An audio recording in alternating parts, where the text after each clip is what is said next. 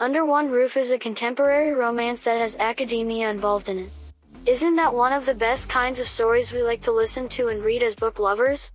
Ali Hazelwood is a New York Times best-selling author of her debut novel, The Love Hypothesis. Hazelwood is known for blending academia with romance and making some impossible pairs possible. She writes rom-com stories about women involved in academia and STEM. Readers often complain about novellas for not being capable of developing a good plot. But, let's just scratch the thought from our heads about this. Not every book has to be profoundly emotional. Reading a crack-worthy book is sometimes worthwhile, and Ali Hazelwood's Under One Roof will prove it.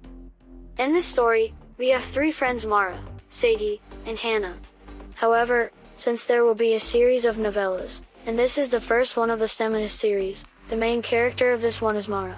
They are friends first and scientists afterwards. Their academic career took them to three different corners. However, when it comes to science and love, three of having the same belief, that rivals make you burn, and as Newton's third law goes, opposites attract. Mara is an environmental engineer. She discovers that her dead PhD mentor has left her a part of a house in Washington, D.C. The only downside and issue are that the other part belongs to the nephew of her mentor. His name is Liam Harding, a lawyer for Big Oil. Mara wants to start this new roommate rigmarole on a good note because of their recent loss. On the other hand, Liam, like the grumpy and icy person he is, wants nothing to do with her existence. As a reader of this century, you can already guess where this is heading. Hazelwood serves forced proximity, two people who are not fond of each other, the change from can't stand you to friends, and then trying not to catch feelings for each other despite the obvious chemistry and tension between them. Another great thing about this novella is that the readers will not get to know Liam's point of view. And we all love a bit of assumption and mystery when it comes to romance, right?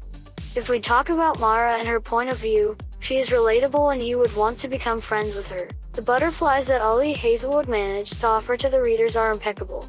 I am perhaps insinuating a moment when Liam tucks Mara's hair behind her ear. There is a moment when they will talk about their careers and how to stand out. Are we all not down for a romance where you can talk about everything and which is playful at the same time? Hazelwood did not disappoint us. We have some good steamy scenes, friends, and when I say did not disappoint, you should have faith in me. If you loved Adam and Olive from The Love Hypothesis, you will love Mara and Liam, especially because Liam and Adam are similar in several ways. Another great thing about this story is that the three friends managed to maintain their bond since grad school. Mara has her friends to rely on, and we love a good friendship as much as we love a good romance.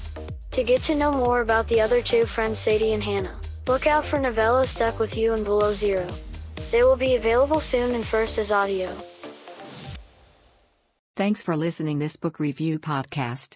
If you like this review, don't forget to follow, so that you do not miss any of our future podcast. Also show us your love by sharing it with your friends and family.